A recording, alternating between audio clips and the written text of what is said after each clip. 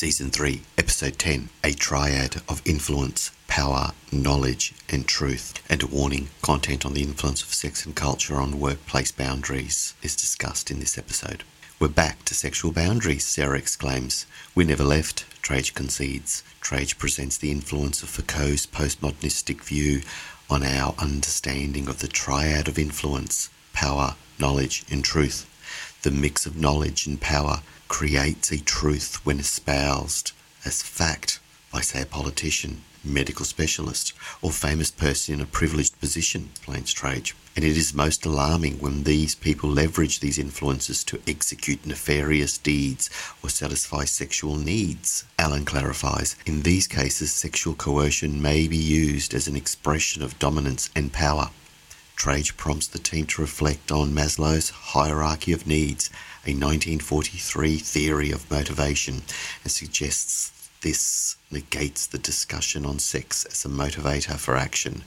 Yet sex is primal, fundamental, and likely a behavioural driver influencing many activities that should be considered in the workplace. Those in the most elite positions find that their poor behaviour is permissible, says Sarah. The team reflect on the phenomenon of precarious masculinity, a reaction of aggression if an idea of manhood is threatened. Trage explains case law when there are transgressions that are sexual in nature by those who are in a position of power. Sarah reflects on the God complex and how workplace culture can reinforce ideas through confirmation bias. Yeah, willing and able.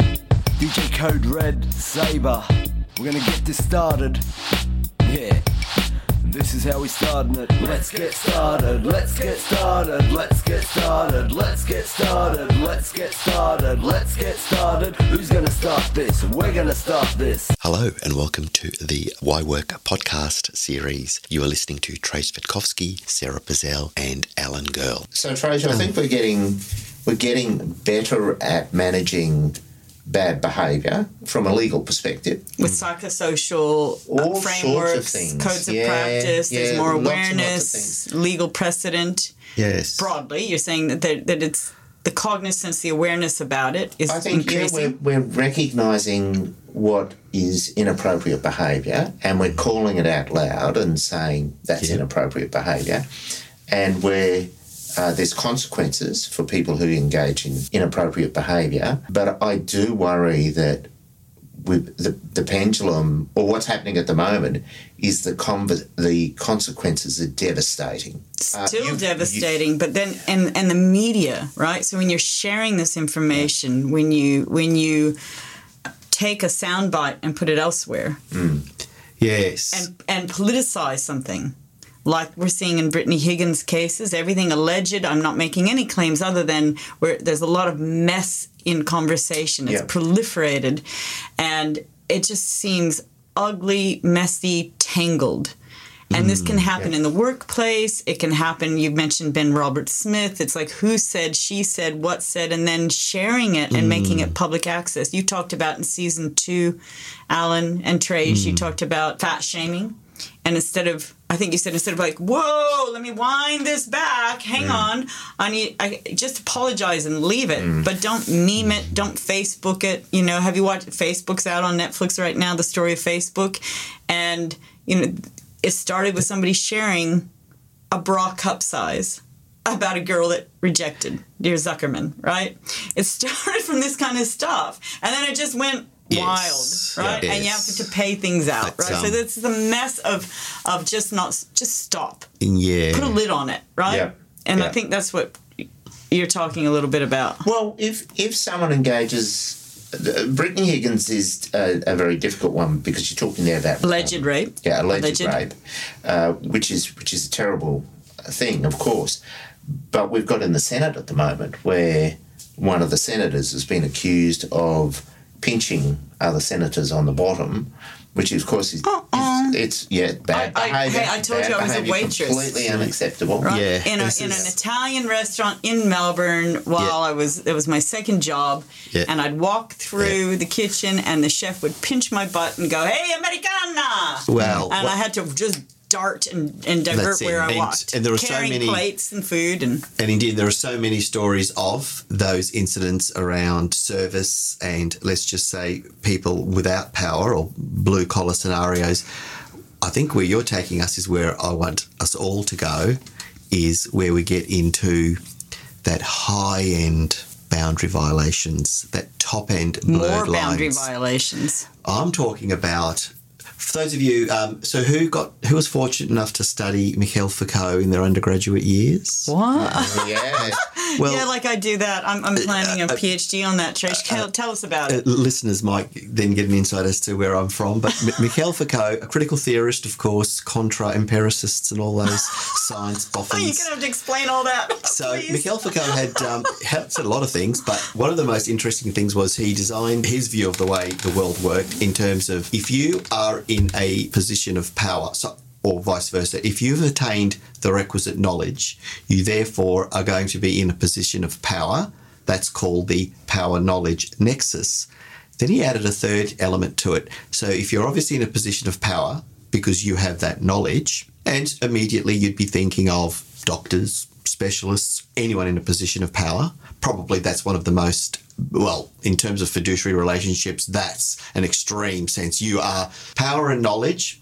Then you add, therefore, if you have power and knowledge, you then create a triad once you add truth. Clearly, if you're in a position of power... Power, knowledge, and truth. Therefore, what you say... create a truth. Well, it must be true because you're in a position... Vicariously, right. You're in a position of power because you've attained that knowledge. So whether you're a politician or a surgeon... All right, we see that everywhere. A good sound bite... and therefore it becomes a truth, right? Yeah, but if you said it with respect, Sarah, or if I said it with respect, Trajan, or if Alan said it, but when a very famous person or when I say famous, I don't mean Tinseltown. I'm talking about whether it's an IVF specialist or whether it's a psychiatrist, or whether you're a prison psychologist, whether any psychologist, when you say things to your patient, A, you're in a position of power, B... So others are vulnerable. I just want to cement this. Yeah. A position of power implies that somebody else has vulnerabilities. Absolutely. Okay. Well, but certainly you're not on the same level. Not right. You are elevated by virtue of your status, not hence equal. The power. You're a doctor, hence the knowledge. So this is in healthcare we're talking about now. We'll talk about healthcare. We'll talk about the legal profession. We are talking about boundaries being crossed at the workplace, but not at the Italian restaurant, not at... The mafiosa, my grandmother's kitchen table. I think the cement boots would come in if somebody violated somebody there. The hotel shootout. I'm not talking about the ordinary course of work. I'm talking about the extraordinary course of work. Those who have been elevated to the most privileged positions, and this is what the Foucauldian postmodernist concept of, if you're in a position of power, if you retain that knowledge, you then create truths, you're about as close as to God as you're going to get by virtue of your status. It's when those individuals cross boundaries. Like? Specifically, sex. Okay, boundaries. We're back to sexual boundaries. Okay. We never left, Sarah. We never left. We've always stayed there. Brings me back to this. Let's just go back a bit. Let's go back to 1943. Yesterday. What right. were Maslow's... I just need to let you know right now, right here. Right I here, have right now. What a great song. Knowledge of history. No, a little bit better geography. No.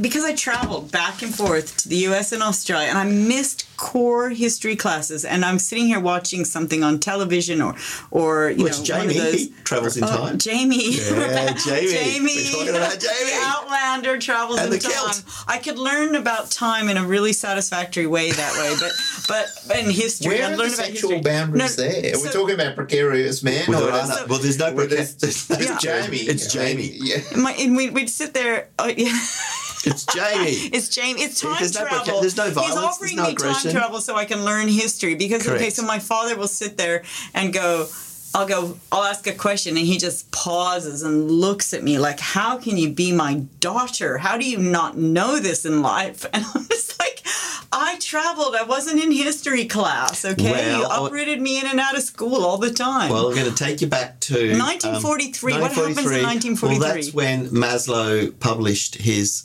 hierarchy of needs. All right. And let's just have a quick recap for our listeners. What are they? What are the foundation? I need protection what are the foundations and of his safety. needs? He needs to know. No. Where are they? There's Alan, you'd know what they are. I need food and shelter. Thank you. Food, shelter. These are basic needs, right? Normally, and in school we're taught food, shelter, clothing, obviously, because we don't have hair.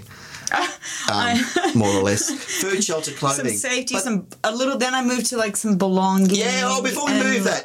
Before we move up to protection and safety and belonging and dignity, there is one that nobody talks about. What? Possibly because, I guess it's a... Oh, you mean sexual needs? Sex is never or rarely mentioned. It's physiological. It's base. It's primitive reproduction. So you're saying we're too shy to say the word? Well, certainly at school, the S word was never... When I was inducted into the Maslow's needs, we didn't mention sex. I think this is really interesting in terms of work design, right? Because there's a lot of talk about safety. There's a lot of talk about safety-critical issues. And then there's talk at the other spectrum of health and well-being, and then this spectrum of what do we do for our physiological health, meaning just physical, cognitive, psychosocial. But if we're too scared to talk about the fact that sex is going to be at the base of this Maslow's hierarchical needs, we're too scared to talk about what boundaries can transpire or be tested. That's where I'm going. And we get a little bit too scared to talk about the drivers in life and what makes things fun. What are our sensory needs and preferences, and that this is going to be a thing because we're in a social system. Yep. An organization is a social system when you're thinking about performance. So this exists. All right? It's not. Do these needs change with age? No, let's get back to the basic needs. All the aspirational things and protection and a greater world and utilitarianism and eventually to utopia. But I think Tracia's does because, it was just... Take this away. And unlike Alan's He's example... again. See, unlike Alan's example before with Henrietta and Part 19 of the Property Law Act, and that wasn't work-related. I'm bringing this issue raised by Alan into a work context. Okay, tell us about purely because... Our educators, and I'm throwing it out there, were so that we didn't start to talk about introducing the S word into these basic needs, and this is why I believe... And it's generational too, isn't it? Well, here we are in the 21st century. Sex education has changed a lot. But this is why I believe there's so much organisational dysfunction, and... Hold on, can I understand what you... Because I'm a bit confused. Who's going to start this? We're going to start this.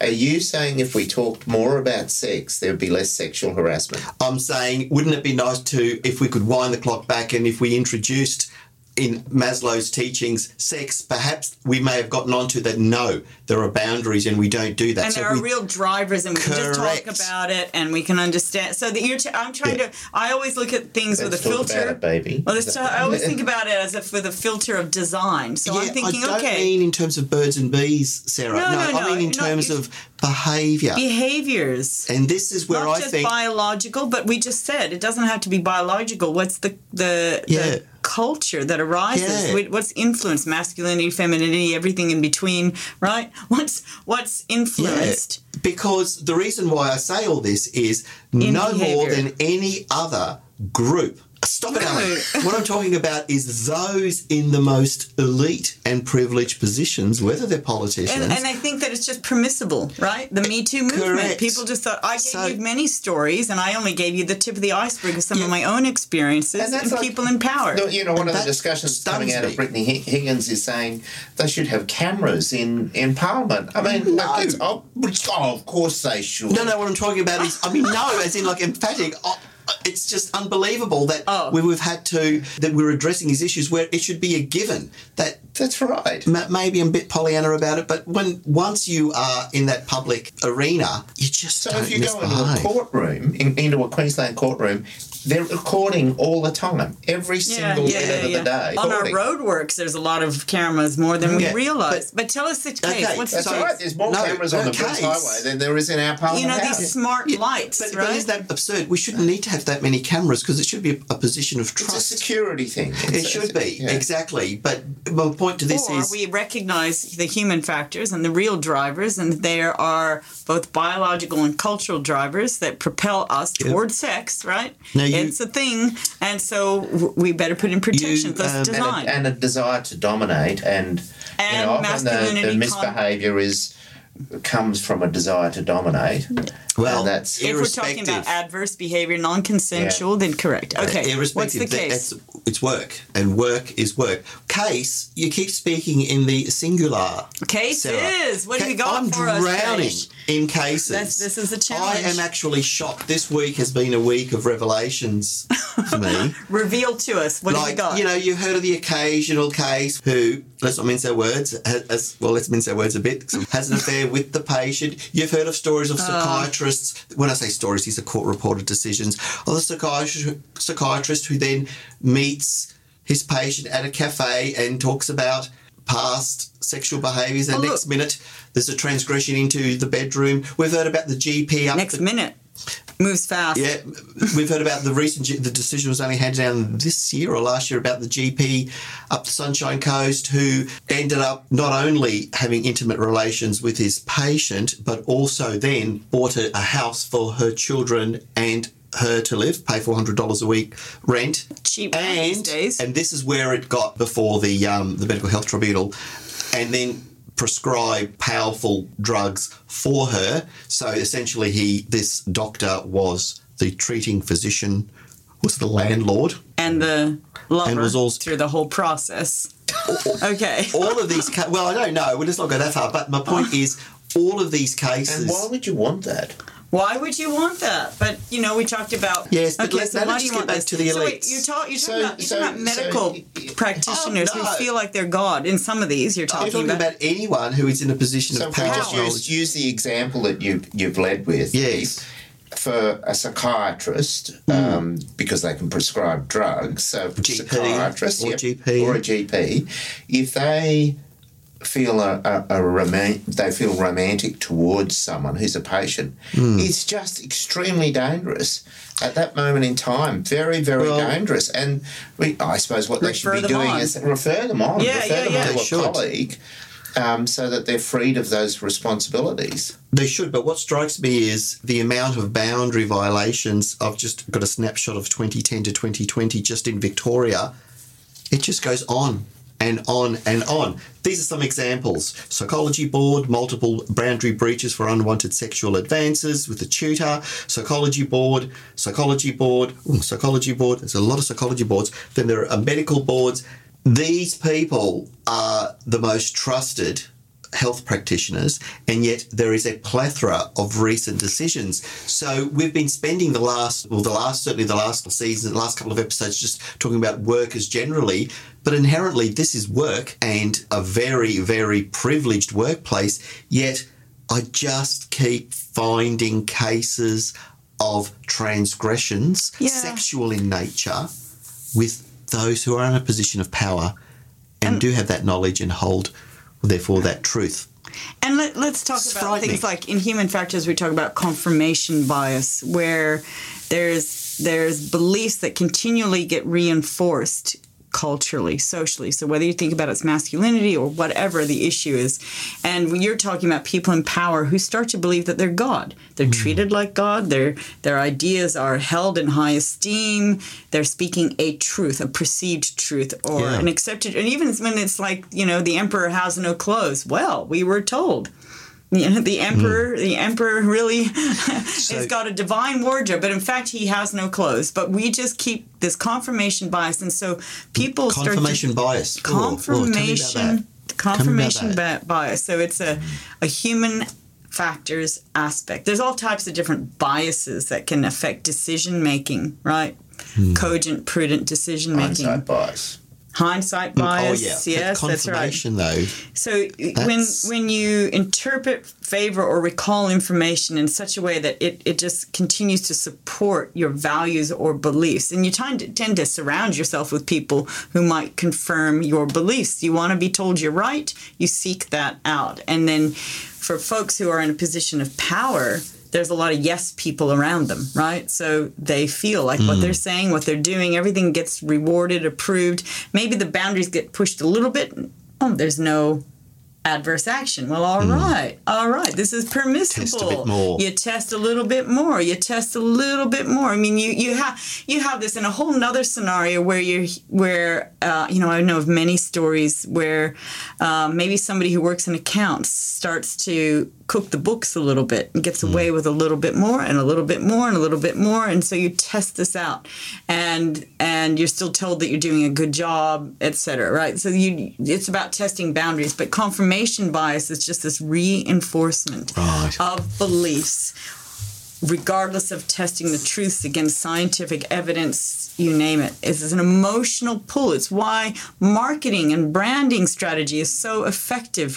Advertisers just play on the emotional pull of viewers, and you get the effect is that you get your desired outcomes are reinforced, right? Well, Alan, getting back to the consequences, and you said more and more people understand it. With these boundary violations, and let's not. And there's overconfidence that comes from this when you get away. Power. That's so right. You're in that position. You've got that confidence. So with all of these boundary and these are all squarely sexual in nature, these violations. So the inappropriateness is whether it's intimate relations or lewd, unwanted remarks or whatever. They're all sexual in nature. With all of these cases, and there's lots, it would, in fact, we could devote a whole season if we unpacked every single case. That's the part that frightens me. These aren't one-off. These aren't I've plucked a needle out of a haystack. All of them had the consequences, like 2-year disqualifications, 12-month suspensions, counselling. So there were significant penalties. You used the word significant. I'm about to expand on your use of the word significant. Okay. These are significant. Cancellations, disqualifications, 6-month cancellations, suspensions. They're all significant because you are deprived of earning. Now I'm going to tell you about something that... And embarrassed and everything else. Oh, yeah. And your whole world... I think so you're a former prosecutor? Yeah. Punishment should suit the crime, shouldn't it? You agree with that? Absolutely. And all of these I get, and I'm about to lead to something shocking. So for all of those cases you just read out... Disqualification, reprimand... They would find it all very difficult to get employment. And with that sort of thing on your record... Oh, don't forget, we're dealing with experts. We're dealing with professional people and the current health shortage. I would suggest it may be difficult, but eventually you'll find work, whether you're a private practitioner or not. Well, I suppose if you're a doctor, you'll always get a job with Queensland government. Look, the thing is, so suspensions, therapies, cancellations, 18 months, they reapplied, registration cancelled, but disqualified for 15 months, reprimands. So you've got rebukes, censures. Well, we've got a case on that's in the media at the moment, and it might be resolved by the time this goes to air, where a female teacher's been been charged with grooming a child. And she might be found not guilty. Again, another power, knowledge, truth. Well, my point is she might be found not guilty, but the damage that's being done to her at the moment, it's just enormous. Yes. And her picture is in the media. But so who would not recognise her if they saw her? So yes, I know. So the reputational loss of guilt. But it's not just a trivial loss. I mean, that's the damage that's been done to her. Your whole just community, enormous. how you She hasn't even had a trial yet. No. Far more I sensitive don't think fashion. you should be able to publish it. I mean, I don't... Not till, So imagine you have this confirmation bias and then suddenly you're found to be wrong about something, and then this whole mental schema just dismantles. It's like, what? Hang on. This is how can I've always been allowed this. So I think there's a real breakdown in terms of your knowledge of who you are and what you stand for those who are willing to look within. Some you may find narcissistic personality behaviors that continue to find an excuse about why everybody else is wrong. But anyway, tell us. And I was just more interested though, the amount of these sex boundary violations or breaches or indiscretions, call them what you like, these blurred lines, just the amount. But we always want that song, Blurred Lines, don't we? We keep going back to it. Because it is. Life's pretty blurry. And that's without any alcohol. And so you've got all the results of punishment. So your disqualifications, your cancellations, counselling, reprimands, all these things. But I'm going to really up the ante, and I found this one yesterday. So they're all health practitioners, so psychologists, doctors, whether they're general practitioners or specialists. We're now getting into some really serious punishment. In the UK, an English lawyer has been struck off the roll over non-criminal acts of sexual misconduct. Okay, So these are non-criminal. So sending lurid text, suggestive text messages, just being an idiot. Am I to accept this as unwanted? Is that what I'm to assume? Completely unwanted. So a senior staff member to a junior, a teenage staff member, a female staff member, sending a Me Too movement kind of thing. All right. Just essentially don't do it, but he's done it. But the punishment was a strike-off. Now, Alan, what does it mean when you're struck off? Well, that means he's completely buggered. He can't work in the law anymore. He's no longer a lawyer. He's no longer a lawyer. He's not suspended or censured. But it wasn't criminally. It wasn't found criminally that's the wrong. Point this is where we're going. And then yet it was bad enough. It was deemed to be so wrong by the legal fraternity, right? Well, it's got to be something more than sending text. No. That's exactly what they were like. There was no physical, so there was no assault, hence would be in the criminal jurisdiction there. No, we are dealing with intimate, detailed messages and videos being sent to a teenage colleague. Videos? But still... Teenage colleague. But still not criminal. You don't get many teenagers in the workplace. 18, 19. All right, okay. First year, second year law, whatever. Okay. No. But it still seems young. Yeah. No, that's very young. But it could be does it say a lawyer or an administrative person? No, it was just a staff member, teenage colleague. You don't know what the term used was colleague. You don't know what role they had. It's irrelevant. Work is work. Work is work. I'm just thinking about the age. That's all. Yeah. Well, might explain. It did go to trial, so this is somebody who's fighting this, and perhaps as you would, because if you're going to be struck off. Go on. Wait. Finish your story. Yeah. So the consequence, the punishment, wasn't a cancellation. It wasn't a reprimand or a censure, as we call it in law. Was it just civil? No, it doesn't say how old he is. I can find out, but he was much older. Let's just say that. Much older. But none of that matters. The point is none of that matters. Was there a civil payout? His career was only 16 years. Now, that doesn't mean he didn't start law late in life, but let's assume he started law normal, so he'd be about close to 40. All right, so let's say he's got 20 years yet left to practice as a lawyer. So he has to find a new job. So, I say the punishment should suit the crime. So he can't work now for 20 years. That's his punishment. You don't even get that for murder. So it's interesting because there were 70 allegations. He was a persistent. 70. He was annoying. 7-0. Same person? 7-0. Yeah. To almost 20. So teenager, 19. Still, not the issue here. The ban was always on the cards. It is known that the regulators have been uncomfortable with financial penalties, but this idea of striking off was going to be, for me, I think, suggestive of we're going to send a very strong message about this, because the tribunal said this: the two dangers, and they used the word danger, the two dangers that lurk for solicitors engaging in sexual conduct with others within the firm. Now, you might think, if you've got two consenting adults, because that's engaging with us in the firm. Yeah, go on. Yeah, but the two dangers are for solicitors engaging in sexual conduct with others within the firm are first, lack of consent, and secondly, abuse of power. And that's why I introduced Foucault today.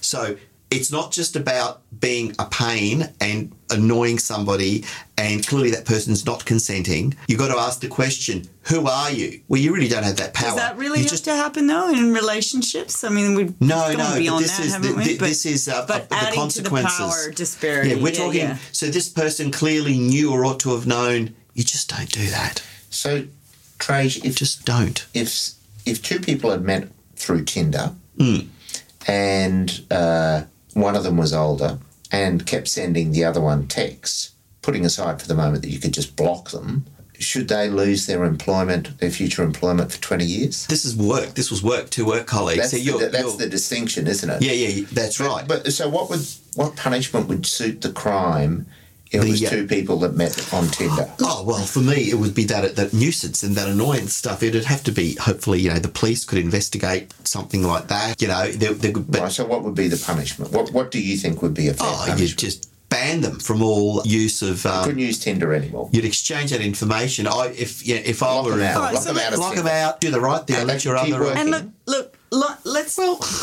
Let's it's not a work-related matter. Well, let's talk a little bit about the work system in this, okay?